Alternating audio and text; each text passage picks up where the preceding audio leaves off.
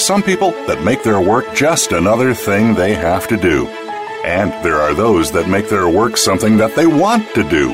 Welcome to Working on Purpose with your host, Elise Cortez. In our program, we provide guidance and inspiration from those people who have found deeper meaning and personal connection to their work life. It's beyond 9 to 5. It's working on purpose. Now, here is your host, Elise Cortez. Welcome back to Working on Purpose. Thanks for tuning in again this week. Great to have you. I'm your host, Elise Cortez. Joining you this week from Chicago. I'm here doing a breakthrough project for a client. This program is all about helping people more meaningfully and productively connect with their work and equipping organizations to do the same for their employees. It was originally inspired by the meaning and work research I've been doing over the last 15 years and now complements the work that I do at Insigniam, a global management consulting firm. Let me get to the program in just a second, but first a thank you to Jobing.com. They are my media partner and sponsor.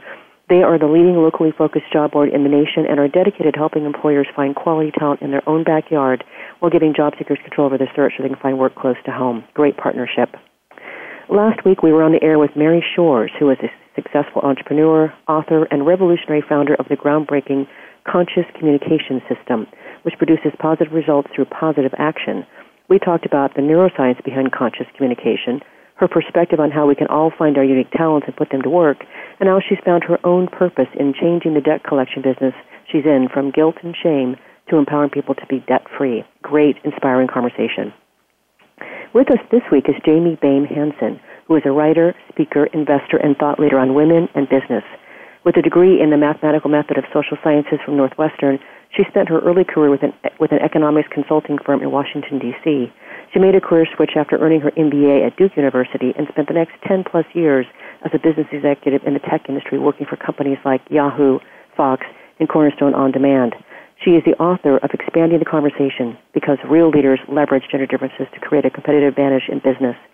Today we'll be talking about how men and women's characteristics are perceived in the workplace, how the workplace can be improved using a different lens on gender, and how Jamie thinks the gender conversation needs to continue in the future. She joins us today from Los Angeles. Jamie, welcome to Working on Purpose. Thank you. I'm so happy to be here. Me too. I've been really looking forward to this conversation, and I got up in my hotel room this morning thinking about it and just really looking forward to it. So to give us a little context before we get started into the actual conversation about gender, will you first sketch for us your professional background? I mean, I gave a bit of info on kind of what you've done, but help us get a picture of how you started to form some of the ideas that you had via your experience. Yeah, so, I mean, as you mentioned, I started my career as an economist and then switched over to the technology sector in business school. And then, you know, through my roles at Yahoo and Fox and Cornerstone On Demand, I sort of found that I was pretty good at business development and building relationships and partnerships. And I had sort of great opportunities to work with different people across different countries and see, you know, a variety of different leadership styles and teams, which was all awesome. And after a while, I guess really I decided to take a pause and write the book for the main reason being that, you know, I've worked predominantly in male-dominated industries, which I've never had a problem with. But it has definitely given me the opportunity to see general differences between men's and women's leadership styles. And I love that, you know, the whole women in business conversation has really heated up in the media, especially in the last few years, because I definitely think it needs more attention. But lately, I do feel like the rhetoric had become very angry and defensive and sort of one-sided. And, you know, because of all of that, I think it's really, some of the things are falling on deaf ears and, you know, very little has changed as a consequence. So I really wanted to write the book to, I mean, literally expand the conversation and start just a more honest, open dialogue with a broader audience. Gorgeous. Great way to situate for us, Jamie. So, you know, what's really interesting when you think about this, I mean, you have obviously what I would call, what we would call in my firm, a listening for gender in the workplace because of your experience. In other words, your ear is attuned to it. You have a distinction for being able to discern something specific about what you're observing, and thus, of course, you have enough material to write a book about it. So let us into your world a little bit, will you, Jamie? Help us understand what have you been observing in the workplace in terms of how men's and women's different characteristics are perceived and valued. Yeah, I love that you said perceived and valued because I really do think they're so closely related.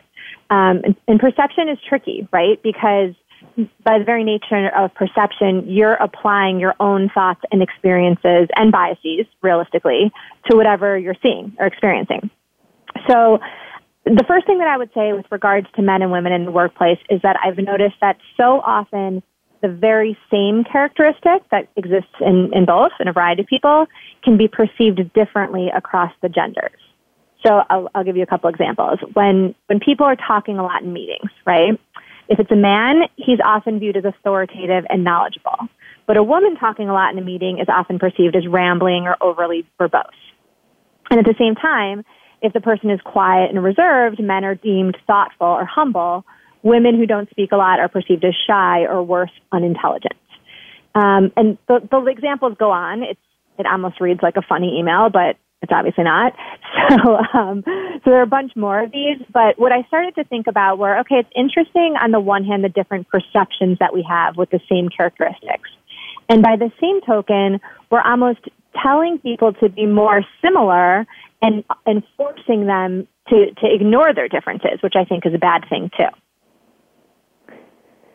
Oh my gosh, there's so much there, and you're reminding me there's so many little ding ding dings going on in my head as I listen to you talk, and I'll just briefly say that I remember, it'd be like 15, 16 years ago, when I left mostly male-predominated work environments and went to work for the first time in a almost exclusively female environment, and I went into it, Jamie, thinking, oh my God, this is going to be terrible, it's going to be a lot of backbiting and, et cetera, et cetera. It was a phenomenal experience, and so even I, as a woman, walk into these environments with these, unbacked up expectations and bias, which is just crazy. Yeah. No, I think it's very natural on both sides. I mean, honestly, when I started writing the book, I was really worried about being seen as, hear me roar feminist type, because I was like, okay, I think that's falling on deaf ears, but it's also like, oh, I don't relate to that. Like, I love being girly, but I also can do a lot of other things that are not in the girl spectrum. So I really, sort of battled with that myself as well. My own stereotypes, my own biases.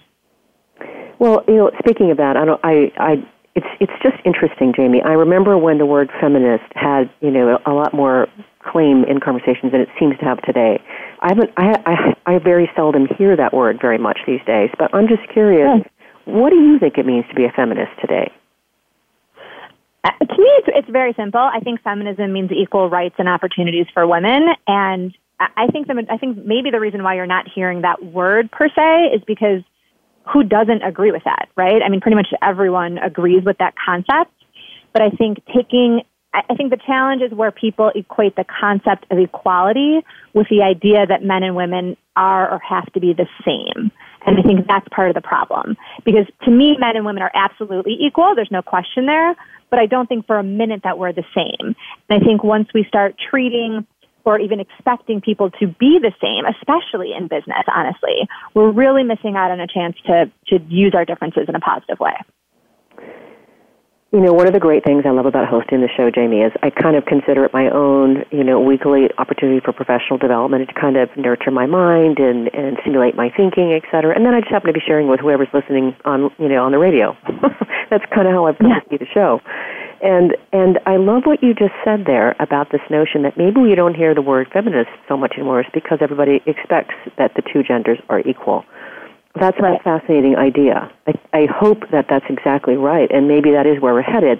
I mean, I'm not ashamed to say I'm 52 years old, so I've been in the workplace for over 30 years, and it has changed. It certainly has changed. And I can tell you, even just, the way we're preparing for the workplace is different. I mean, I also teach at Southern Methodist University in Dallas, and most of us know that 57% of most educational or college students are female today.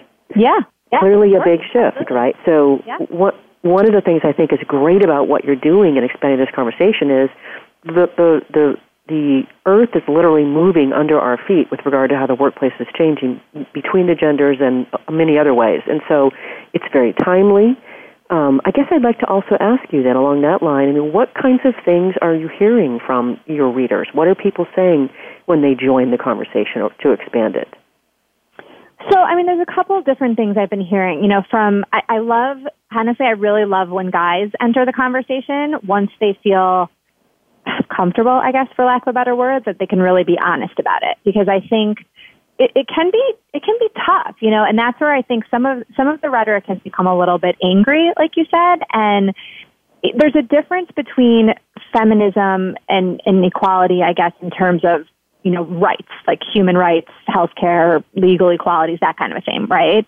Versus business, right? And capitalism, I guess, supply and demand, because there, not everything is fair, right? And, anything gender or otherwise, right? Fairness isn't always a concept so big in business, right? It's survival of the fittest. It is supply and demand. It's competition. It's all of that, which is not the same as equal rations or, equality for all or the sameness again. And so I think, business leaders that have sort of jumped into this conversation, it's tricky in business. It's a question of do you hold spots for women? What do we do about the pay gap? Do you have to recognizing different gender characteristics? Is it the responsibility of the leader or the organization, male or female, to abide by those, not abide, but sort of to work with the different characteristics to help in some ways versus others? Where does responsibility lie versus, just kind of because they want to or because it actually makes business sense? Those are the conversations that I think are really part of the interesting thing of expanding it. I really appreciate what you said about that you really appreciate and love when men join the conversation. So I want to cue up this idea with you and see what your response is to it. So I do a fair amount of speaking to women about leadership and about empowerment topics. It's just something that I've kind of gravitated to over the years, and I love doing it. And a couple months ago, I guess I was moderating a panel at a pharmaceutical conference, and it was really, the whole thing was about empowering female leadership within the field because, like what you were saying before, it happens to be a very male-dominated industry. Yeah. What I appreciated about that is that, so it was like 7:30 a.m. when we had breakfast. We kicked off the panel at 8 o'clock on Friday morning or Thursday morning, and there were probably 95 women in the room and exactly 3 men. And the first thing I did was I said, good morning, and I want to welcome and thank men for joining the conversation here and supporting whatever woman you're with. And, I wanted them to be part of the conversation, as you were saying. And I hear this kind of feedback from men oftentimes when they do happen to join a women's-oriented conversation around leadership development, et cetera. They say, and this kind of maybe gets to what you're saying about not being equal, or not being similar, not being the same, but being different, and that's great. They always say, man, women have this thing about being unified, and men would never do something like this. This is just not what men do. And I always walk away from that thinking to myself, yeah, I know, isn't it cool? How do you respond to that, what I just told you about the differences? I think men never had to, right? So, it's to be always in the majority, always in the superior position, and try to relate to someone that's not. So I think that's hard to begin with. But I think part of it is if you look at it as an us versus them, or even those guys being there to support the women, I think that's where it's sort of it's falling apart because, yeah, maybe they're going to be there because it works with their schedule, or again, they're, like you said, they're supporting their friend or their colleague. But that's not going to move the needle, right? I mean, in business, of all things, people are motivated by business and profit and the bottom line, right? So I don't think it's going to honestly do enough to say, okay, we got to fix the gender imbalance or the gender problem to make it more equitable because that's what's fair. I don't think that's going to work. I really don't think that's going to work at all. I think it comes down to okay, maybe that would be more fair, but more importantly, it's going to be an advantage for your business. It's going to lead to bigger success, bigger innovation, bigger profits. And here's why. And the numbers actually really do support this. So that's why I feel we're having the wrong conversations to some degree. I appreciate so much your perspective, and that takes me to just the general notion of, valuing differences in general, meaning, that's the general diversity and inclusion discussion, not just gender, et cetera. But over the years, I've had some wonderful opportunities to spearhead those kind of panels, those kind of conferences, and of course, I'm a person who craves just somebody who's different from me in terms of conversation, which is right. I love to travel. I love languages. So you're focused on the gender piece of it, but how do you think that connects to the rest of the whole diversity conversation? I think it's a total connection. I think you're absolutely right. I mean, I focus on gender more because that's where my research lies and sort of my interest is there. But I think you're absolutely right. I think it really comes down to just complementary differences, right, and perspectives. And that can be gender, it can be race, it can be age, it can be geography. It can be talent. Like it really is across the board. And so I think it's easy for people then to say, oh, okay, well, there's different perspectives between, a white man living in Minnesota and an Asian man living in Taiwan. Okay, like, yes, that's true, right? But the gender one is like, it's kind of 50-50 for like the broader global world. So it's like, okay, why don't we start there with the gender piece, Well, and I'm thrilled to be talking about that because I think it is hugely important to expand that conversation and to advance it. And one of the things you and I talked about when we were on the phone, and I know this is in your book too, is the B word in the workplace. Of course, I mean bias. Mm-hmm. Will you chime in on that? Yeah, so I obviously did a ton of research on this. So, most people are aware of sort of conscious biases, which we kind of all have. We live in a very media-centric world. We're blasted from the day we're born with all these different outward sensory things that are teaching us different biases. But you also have a lot of implicit biases or subconscious biases, which are totally normal. They're not malicious at all. But that's also, put forth by different external factors that are completely beyond our control. So it's what we see, it's what we read, it's our own experiences. And again, they're not good or bad. They just exist. And they really do have an effect on our perception of things. Everything, to give you a couple examples in the gender space, everything from a person's voice, so like a higher register versus a lower register. A lower register, for example, signals to most people a sense of authority in a different way, which makes sense. It's kind of intuitive. Most people are like, oh, yeah, that works, right? But there have been studies done that now show that actually lower register, and they've actually quantified it by the amount of hertz involved, equate to a different pay compensation, which is fascinating then when you get into the world of business. So then it's like, okay, well, if the average woman's voice register is, certain hertz higher than a man's, she's essentially at a disadvantage from the moment she speaks, right? Which can be overcome. But that's the good thing. It's just sort of being aware of these biases. So the biggest takeaway for me in that research was, one, again, that these are not malicious. So most of the time, a person's implicit or subconscious biases actually do not align with their outward thinking, which is good. That's good. And then the other piece of that is that they're 100% malleable. So once you're aware and sort of recognize them, you can actively work to change them or combat them, which is really helpful too. Oh my gosh, Jamie, there's so much I want to say about that, but let's cut to our first break. After the break, I'll comment on that. I'm your host, Elise Cortez. We've been on the air with Jamie Bain Hansen, who is the author of Expanding the Conversation, Because Real Leaders Leverage Gender Differences to Create a Competitive Advantage in Business. She joins us today from Los Angeles. We've been talking a bit about how it is that she's gathered her perspective on gender. After the break, we're going to talk about how maybe changing it can make for a better business world. Stay with us.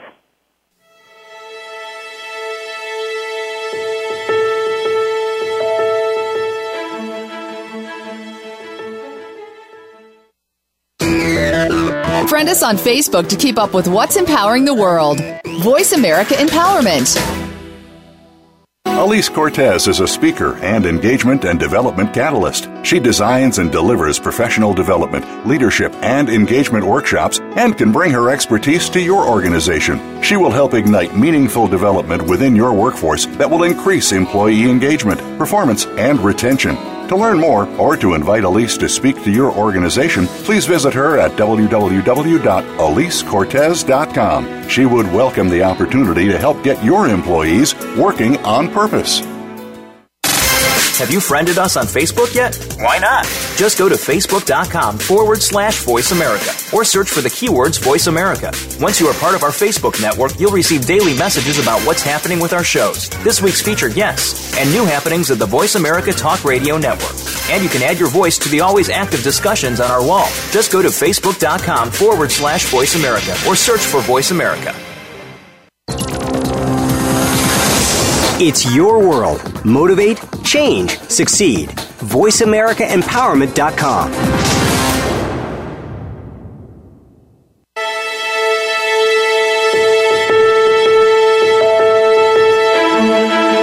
This is Working on Purpose with Elise Cortez. To reach our program today, please call in to 1-888-346-9141. Again, that's 1-888-346-9141.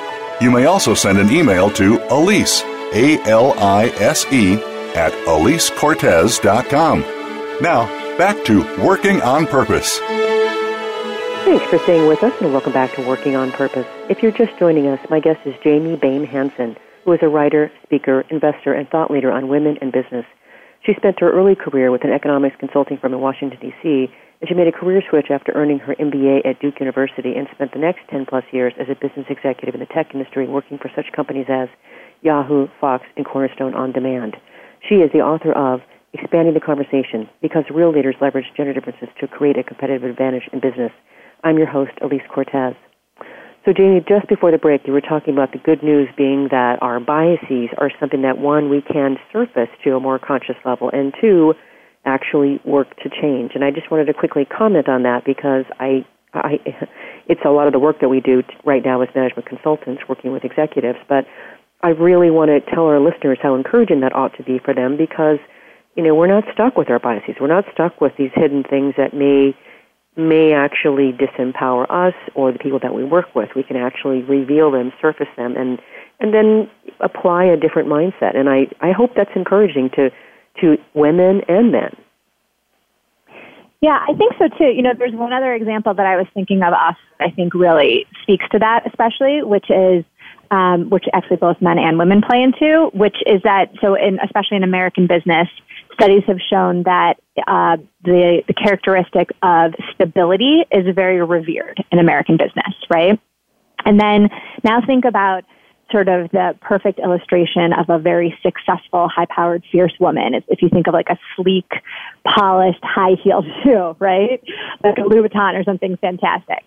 And then you think, okay, that's really great until you realize that's 5 inches of millimeter thin little weight that this woman has to stand on.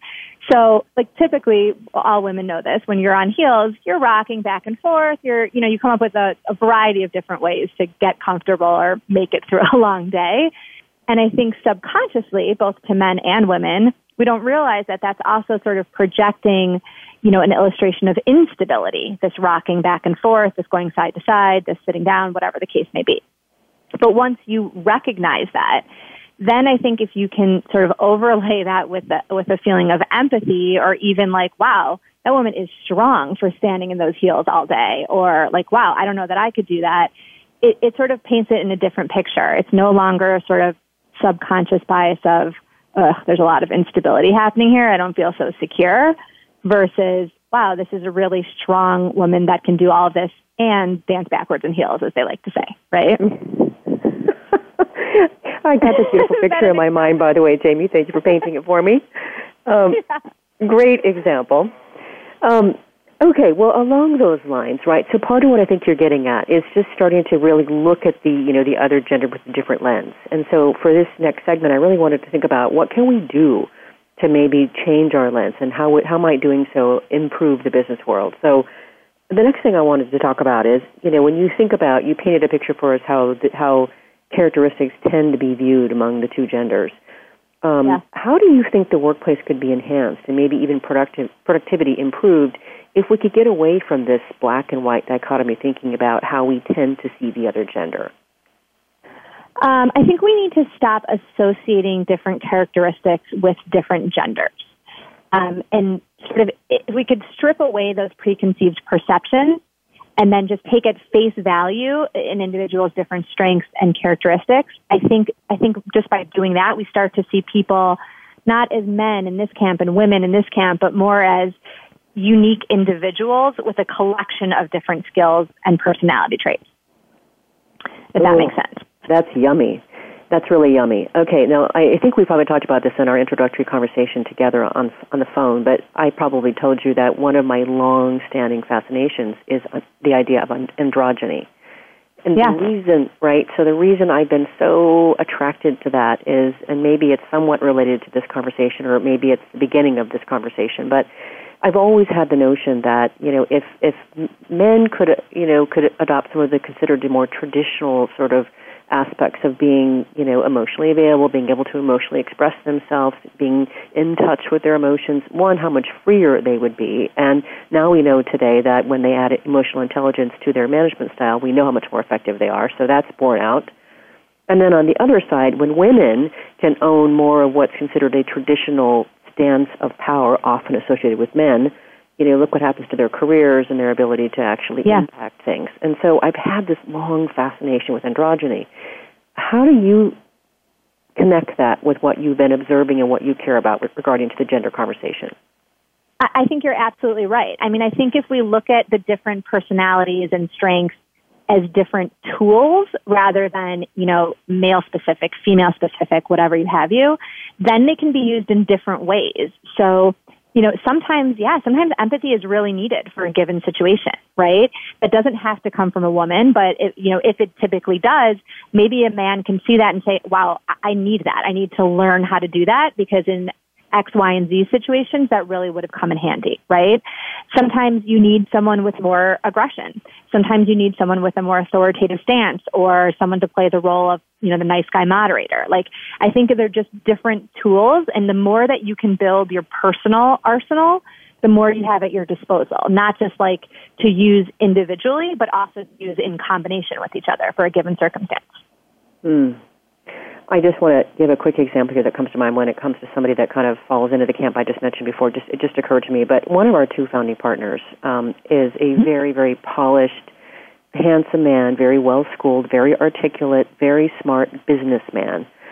And he's great he understands the whole world of economics and business, et cetera. And he is one of the first people to cry in a room when he gets moved. And it is so lovely to behold, Jamie, because it sets him apart. I mean, he's accessible, he is real. It's probably so powerful, right? It's incredibly powerful, Yeah. Mm-hmm. An example of what we're talking about, and there it is. It's not like this could be one day. It does exist today. And when it does exist, I think it really does set these people apart. I do think so, too. I think it can be trickier going the other way. So I think men typically have an easier time the more that they can adopt some stereotypically female traits. Whereas, historically, when a woman adopts some more, stereotypically male traits, she is, called names or whatnot, right? So I think that can be a little bit more difficult for a woman, but it's just something that we need to continue to work at, to not see them as gender-dominated things, but actually like tools in our arsenal. What's beautiful about that, what you just said there, it's so funny. I don't know how people would perceive me, but I guess I certainly think that being a woman in business, when I see a woman who is direct and communicates directly and with authority and is articulate, I think she's a rock star. Now, I've also been, though, in conversations in crowds where sometimes you're right, the response is, wow, I feel like, this is intimidating, or she's, kind of out of line, or boy, she's got a mouth on her, or... So this is my own bias responding to, I like it, that rocks. So I recognize that that's not necessarily registered maybe from all the male vantage point. Yeah, I think it also comes down to, if it feels authentic or not. If it feels genuine, that you think that person is owning it and that it's coming from a real place and she is who she is, and that's, you buy it. You know what I mean? You're like, yep, I'm getting it. I'm eating up everything she's saying. Super empowering. If it feels more like she's playing a role, then I think it becomes, you can see through that a little bit more, and that's where it sort of starts to not feel so right. Okay, that makes complete sense. Yeah. Okay. Well, one of the things I like to do in this show, Jamie, for my listeners is I really always like to, of course, enlighten them and inspire them, but I also want them to walk away with something actionable that they can actually put to work as soon as they get off the air. And I know you talk in your book about the need for leaders to reframe the conversation about gender and contribution at work. So what do you think maybe are a couple of things we can do to help guide them forward toward that role? So I think this is a really important piece of the equation, and I think a lot of it actually starts with language and words and labels, because I think in general, we've become very careless in this department, which is not helping. So I think that many people, myself, I've fallen into this as well, that we're sort of unaware of, how innocent labels can be attributed to characteristics having a direct correlation to the perception of the people they're associated with. And again, that's, it speaks again to perception and reality being so closely intertwined that's where it becomes dangerous. So I'll give you another example. This is in the book as well, but I like this example a lot. So, oftentimes we speak, especially about women being very creative, right? And that's an advantage. It's a positive. It's a compliment. But if you think about it, when we think about creativity, a lot of the visual that comes to mind is just naturally is like Crayola. They built an entire brand around it, and which is amazing, but it's also sort of whimsical and lovely and sort of childlike, right? Creative and innovative mean almost the exact same thing, but innovative is a much more professional sounding term that is rarely associated with women. Women are rarely called innovative. They're more often called creative, and men are called innovative. It's, again, they're almost synonyms. They are synonyms, right? But they give off very different impressions. And I think that once we recognize that, like leadership can recognize that and really take care to use their language in a specific way when describing different employees or different personnel within the organization in a positive way. When you were talking about that, there's a word that came to my mind that seems like it's probably a no-no today, and I want to throw it out there, and then I want to see if you have any other terms that you think we should just plain avoid. But the word that comes to mind is cute. Is what? Cute? Cute. C-U-T-E. Cute.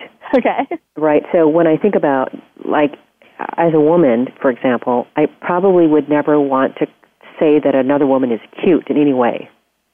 Right. And it's just not servicing for me in this conversation. And I don't know how often I say cute, but it's occurring to me that that's probably not serving my gender very well.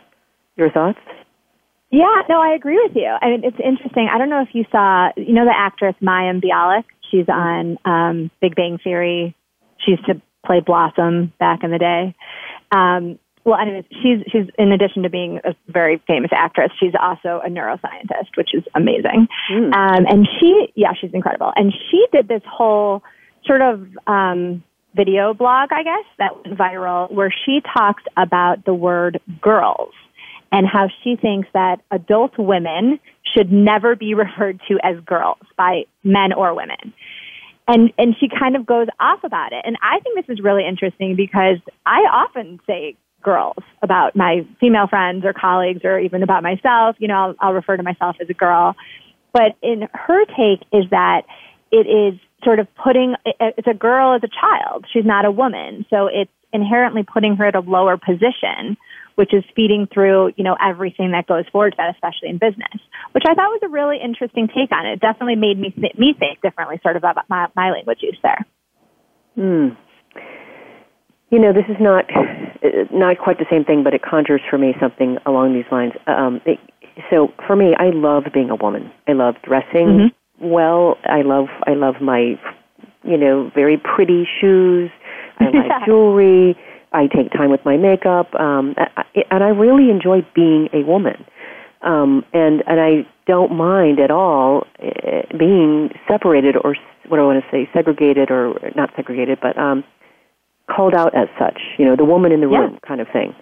But you're right, that's different than being a girl, which sounds more less mature, less like there's less value. I don't want to say less value, but like there's something less evolved or mature there almost. What do you think is... Yeah. Okay. Yeah, that was how it was coming for me, and it was one of those associative thoughts, and I made the other thing is, though, on the other side of that, though, I hate being called ma'am, but I'll take miss all day long. I agree. I totally agree. I think that's our own biases about age, and we're like, wait, who's a ma'am? Could you just say miss? That's more of an age thing. I totally agree. But I think what you're also getting at, too, is that, there's what you're talking about is femininity, right? And that it is perfectly okay to be a professional leader in business and keep your femininity, right? And I think that's where, but again, like to your point, that's something that's a differentiator between, a male-dominated industry, right? You have a lot of men in a room. A feminine woman is going to stand out. And I don't think that's a bad thing. I think that's actually a huge advantage. And I don't think that has to be separate from a professional leader. I so appreciate you saying that. I certainly say that all the time when I speak to women, but for you to say it is another thing. And I completely agree. And I want the women listening to the show today to actually get that message from you. Please, don't be afraid to be feminine. Especially in a leadership role or in a business role, please. I mean, don't think you have to just put on a suit and deepen your voice, and even though you helped us understand how people respond to that, I would hate for women. And I think that's a good point. Like, it is important to understand how people respond and what works, but that doesn't mean that that's right and that can't be changed. I had this interview I was speaking with this woman who runs sort of like a global PR communications company. And she helps different leaders of different global organizations sort of work on their image, I guess. I guess that's how she would probably describe it. And one of the things she was saying, she's an older woman, and one of her pieces of advice to the younger women in the room were, if you wanted, regardless of industry, whether you're a journalist, a reporter, in tech, whatever the case may be, if you wanted to be taken seriously, she said, your hair could not be longer than shoulder length. And all these women in the room start just writing furiously. And I'm sitting there thinking, is she kidding? What does this mean? I have to cut my hair. I have to wear in a ponytail. What is going on? And I absolutely refused to believe that how I wore my hair on my head was more important than what was happening inside my head. And so I was like, okay, even if I understand that, her data, it's backed up by data and research. She's done this, right? She actually has the data to support this in terms of how you're perceived. To me, that was something that's got to be changed. Maybe that did work. Maybe that was sort of the way to get ahead, was to be seen as, more masculine or less threatening or less feminine, if you will. But that's not something that's going to work going forward. And I think that's where we have to become our own advocates to change there. Oh, I am so with you, Jamie. And on that, let's take our next break. Perfect timing for that. We'll leave that as a resounding something for folks to think about on the break. I'm your host, Elise Cortez. We've been on the air with Jamie Boehm Hansen, who is the author of Expanding the Conversation, Because Real Leaders Leverage Gender Differences to Create a Competitive Advantage in Business. She joined us today from Los Angeles. After the break, we're going to talk more about how the gender conversation can relate to really helping people more meaningfully and productively connect with their work. Stay with us.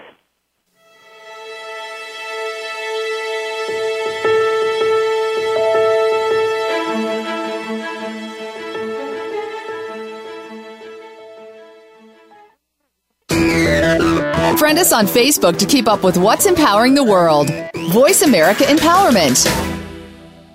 Elise Cortez is a speaker and engagement and development catalyst. She designs and delivers professional development, leadership, and engagement workshops and can bring her expertise to your organization. She will help ignite meaningful development within your workforce that will increase employee engagement, performance, and retention. To learn more or to invite Elise to speak to your organization, please visit her at www.elisecortez.com. She would welcome the opportunity to help get your employees working on purpose. We're making it easier to listen to the Voice America Talk Radio Network wherever you go. In addition to listening live, you can check out information about your favorite talk show hosts, discover new talk show personalities, add shows to your list of favorites, and listen to all our show archives on demand. All from your iPhone, BlackBerry, or Android. Download it from the Apple App Store, BlackBerry App World, or Android Market, and get ready to tune in. The Voice America mobile app, powered by Aircast.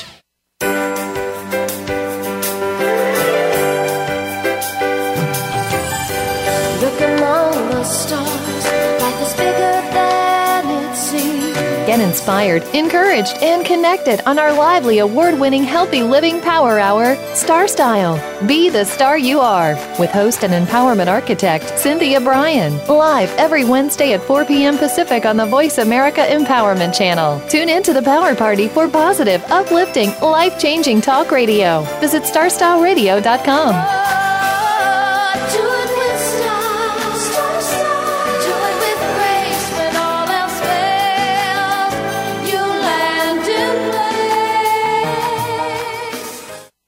follow us on Twitter for more great ideas at Voice America Empowerment.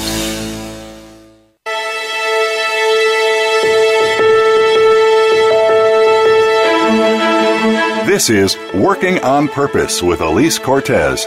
To reach our program today, please call in to 1-888-346-9141. Again, that's 1-888-346-9141. You may also send an email to Elise, A-L-I-S-E, at EliseCortez.com. Now, back to Working on Purpose. Thanks for staying with us, and welcome back to Working on Purpose.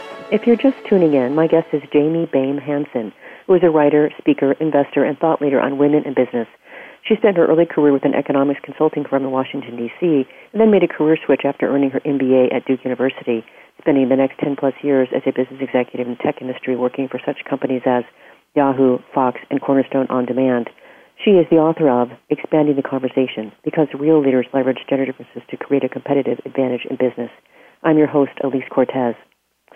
So just before the break, Jamie, we were finishing our conversation about how the world of business can be better when we start to change the lens. And so before we go into this next segment here, will you say a little bit about how do you think organizations win when they start to change their lens on gender?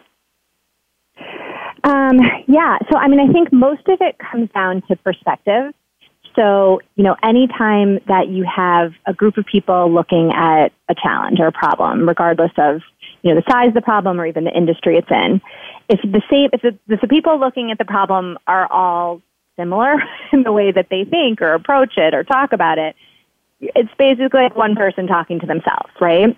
If you have different people with different perspectives and different approaches to the problem and different ways to communicate about the problem, then, it becomes a much more interesting conversation, but more importantly, you all of a sudden have more alternatives to find a solution. You're basically casting a wider net. So you and I were talking over the break how this is such a fun conversation for both of us that we kind of chime into the others and start to add on to each other's sentences. Yeah. I love that. And this is such a stimulating conversation to have, an important one to have. And so now when we think about taking this next part of the conversation to thinking about gender conversations in relation to helping people more meaningfully and productively connect with their work, what's your perspective on, are happier employers more productive? Employees more productive? I think there's no question that a happier employee is more productive.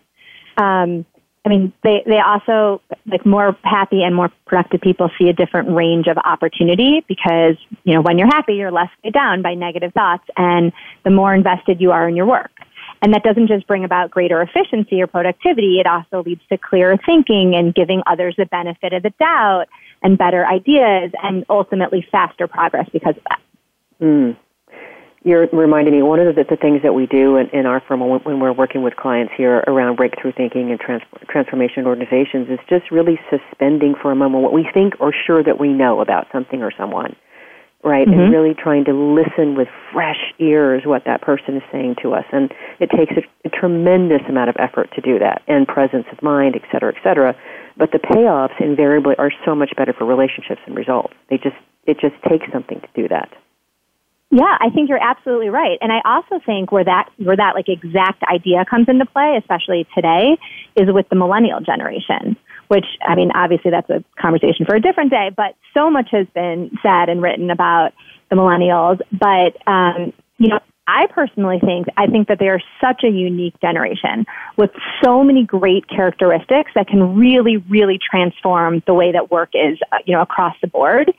But I think that their needs and their desires are also very different. I'm totally generalizing here, but, one of the biggest things that's often said about that generation is that they really want to have a voice. They want to be heard. They want to be listened to, right? And the question is, can leadership, take a beat to sort of, like you said, clear their biases, clear their preconceptions of how they view different people and different ideas, and listen to try to get new ways of thinking. And I think, that's going to come down to retaining these employees, but also really seeing them thrive in these different companies and industries. Yeah, okay, so you and I are on the same page on millennials. Part of the reason that I insist on continuing to teach at SMU is because I want to stay connected to the incoming generation of the workforce. And really, if you look at the numbers, it won't be long before that generation comprises the majority of the workforce. So we better understand them because they're going to be our bosses pretty soon. So I'm completely with you on that. Have you seen any differences that were sort of unexpected to you or surprising? Not unexpected, but I'll tell you, I just left, and this is, I think, somewhat indicative. Again, we can't generalize, as you say before, but I just left a coaching conversation with a woman who's 28, and she is just dynamic, Jamie. She's a mechanical engineer, and so she thinks, and she loves structure, and she loves data analysis, and she likes working and making arguments from data. But she's at the same time, extremely connected to the emotional realm of her world, and also understands strategy and things like that. And the other thing about her that I think is very much rooted in her generation is that she has the multitasking need for stimulation, need for challenges, like off the chart for her.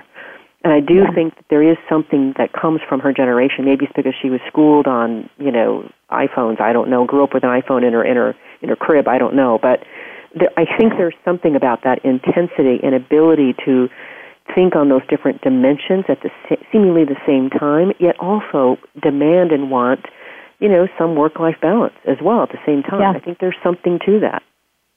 Yeah, I agree. And I think there's a lot of criticism that says, the millennial generation is too idealistic. They're not realistic. And, my comeback to that is always just like, why do they have to be mutually exclusive? Like, why can't, leaders actually want to be realistic in terms of what's required and doing, multiple things at one time so that they recognize that, everything that they work in is multifaceted, but also want to have an impact, have a great personal life, like enjoy their time on earth, all across the board while really liking their work. And I think once we find that combination, that's really where it just everything sort of goes into a new level. I completely agree. And now along those lines, and coming kind of back to where we rooted this conversation, there's an argument to be made that while the gender imbalance is obviously a challenge for women in the workplace, for the most part, men seem to think it's pretty okay. So where do you think that plays into this conversation of possible disrupting things and kind of getting us back in terms of progress and productivity? Yeah, so I've had this conversation a couple of times actually with different people, including my husband a long time ago. And I think the main question here is, even if women make up 50% of the population, business in America seems to be thriving. Why should we change something if it's not broken, right?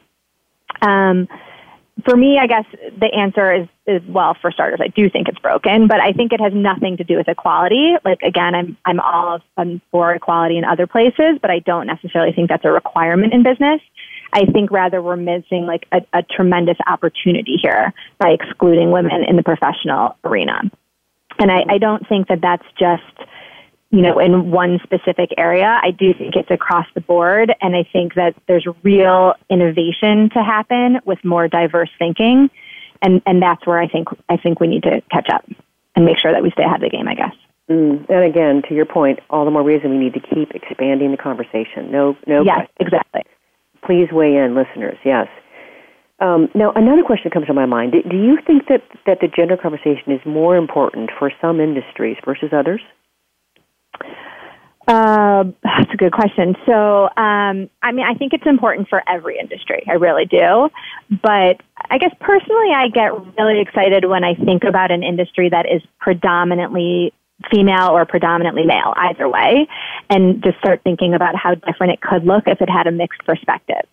So, even like finance, healthcare, even education, I think each of those brings a host of really tough and really important challenges that we haven't even come close to solving yet. And I think, adding the different perspectives, especially of the mixed genders, could really, provide a serious change that would be tremendous. Just absolutely amazing across the board. I just, what I see in all of this conversation is possibility. I see a possibility for women to come more into their own, express more of themselves, and have maybe more of an impact if that's what they want. And I see men being able to learn from women and being able to not have to feel like they have to stuff their emotions in order to be respected, et cetera, et cetera. I see so much win on all angles here that I don't know why we're not having more conversations about this. Yeah, I agree. And I think it comes down to women I think are talking about it because they recognize that there's something to be gained for them. And I think a lot of men are not talking about it because they think the women are just sort of being whiny or complaining or angry or whatnot. And I think that's where, the conversation, I would love to see the conversation switch to, a more black and white conversation in terms of less about what's fair and equal and let's make sure everybody's happy and more about look at what could happen. Look at the productivity that could change. Look at the innovation. Look at the progress that could actually really happen if we started getting different perspectives, different points of view, and using different tools to actually, attack these real problems. Oh, there's so much more we could talk about. We're getting close to the end here. 2 more quick questions for you. We started talking about this when we talked about the millennial generation, Jamie, but do you think gender dynamics differ between the generations, and if so, how? Yeah, I definitely do. Obviously, that's, it's through nobody's fault. Just obviously, I think we've sort of evolved in a good way through the generations, which is great. I definitely have a different perspective on this than my grandfather to a degree. But I think, again, I have so much hope with the millennial generation. I do think what's also interesting is there's been a lot of research done, not just in the characteristics of how millennials work and think and communicate and what they want, but also in how they learn. So, and I actually talk about this a little bit in my book, that I think they have so much potential. And I think the only thing that's really standing in the way of these millennials becoming these incredible leaders are, the ideas, having the ideas, and then really the leaders in front of them taking the time to teach them and support them. And if you dig more into that, people respond to different types of leadership. We all do, right? Not everyone is going to respond to the same type of leader, and that's totally natural.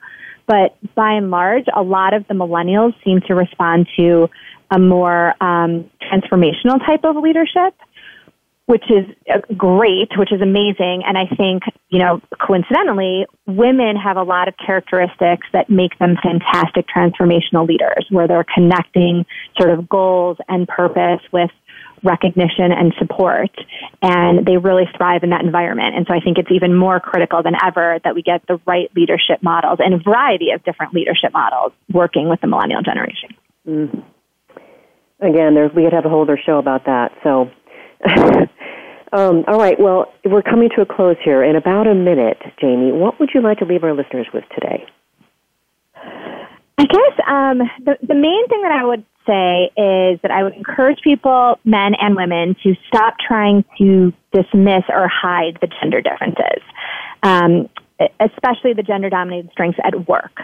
So, and again, this goes for both men and women because, I do think we're equal, but I don't think that we're at all the same. And for current and future leaders, I think those differences should be celebrated and leveraged because complementary styles are always more advantageous than the same thing repeated over and over again. So I guess my biggest piece of advice to everybody would be just to use your authenticity and originality to your advantage. And I think that most people will see success follow. It's funny that you said that. When you were talking, the word that kept screaming out at me was authenticity. So amazing way to finish the show. Jamie, thank you so very much for joining us. I'm thrilled that you crossed paths with me. And thank you for sharing your passion. Yeah, fantastic. So, listener, if you want to learn more about Jamie and the work she does, visit her website. It's, as you might guess, expandtheconvo.com. Once again, it's expandtheconvo, CONVO.com. Join us next week when we talk with Brett Randall, who is the owner of Solman's Barbecue. We'll talk about his entry and preparation into the restaurant business, how he and his team have created a purposeful culture, and how he exercises a particular stance on leadership in business. See you next week. Remember that work is at least 1/3 of our lives, so let's work on purpose.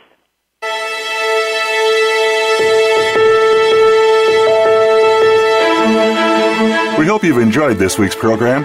Be sure to tune in to Working on Purpose, featuring your host, Elise Cortez, every Wednesday at 6 p.m. Eastern Time, 3 p.m. Pacific Time on the Voice America Empowerment Channel. This week, find your life's purpose at work.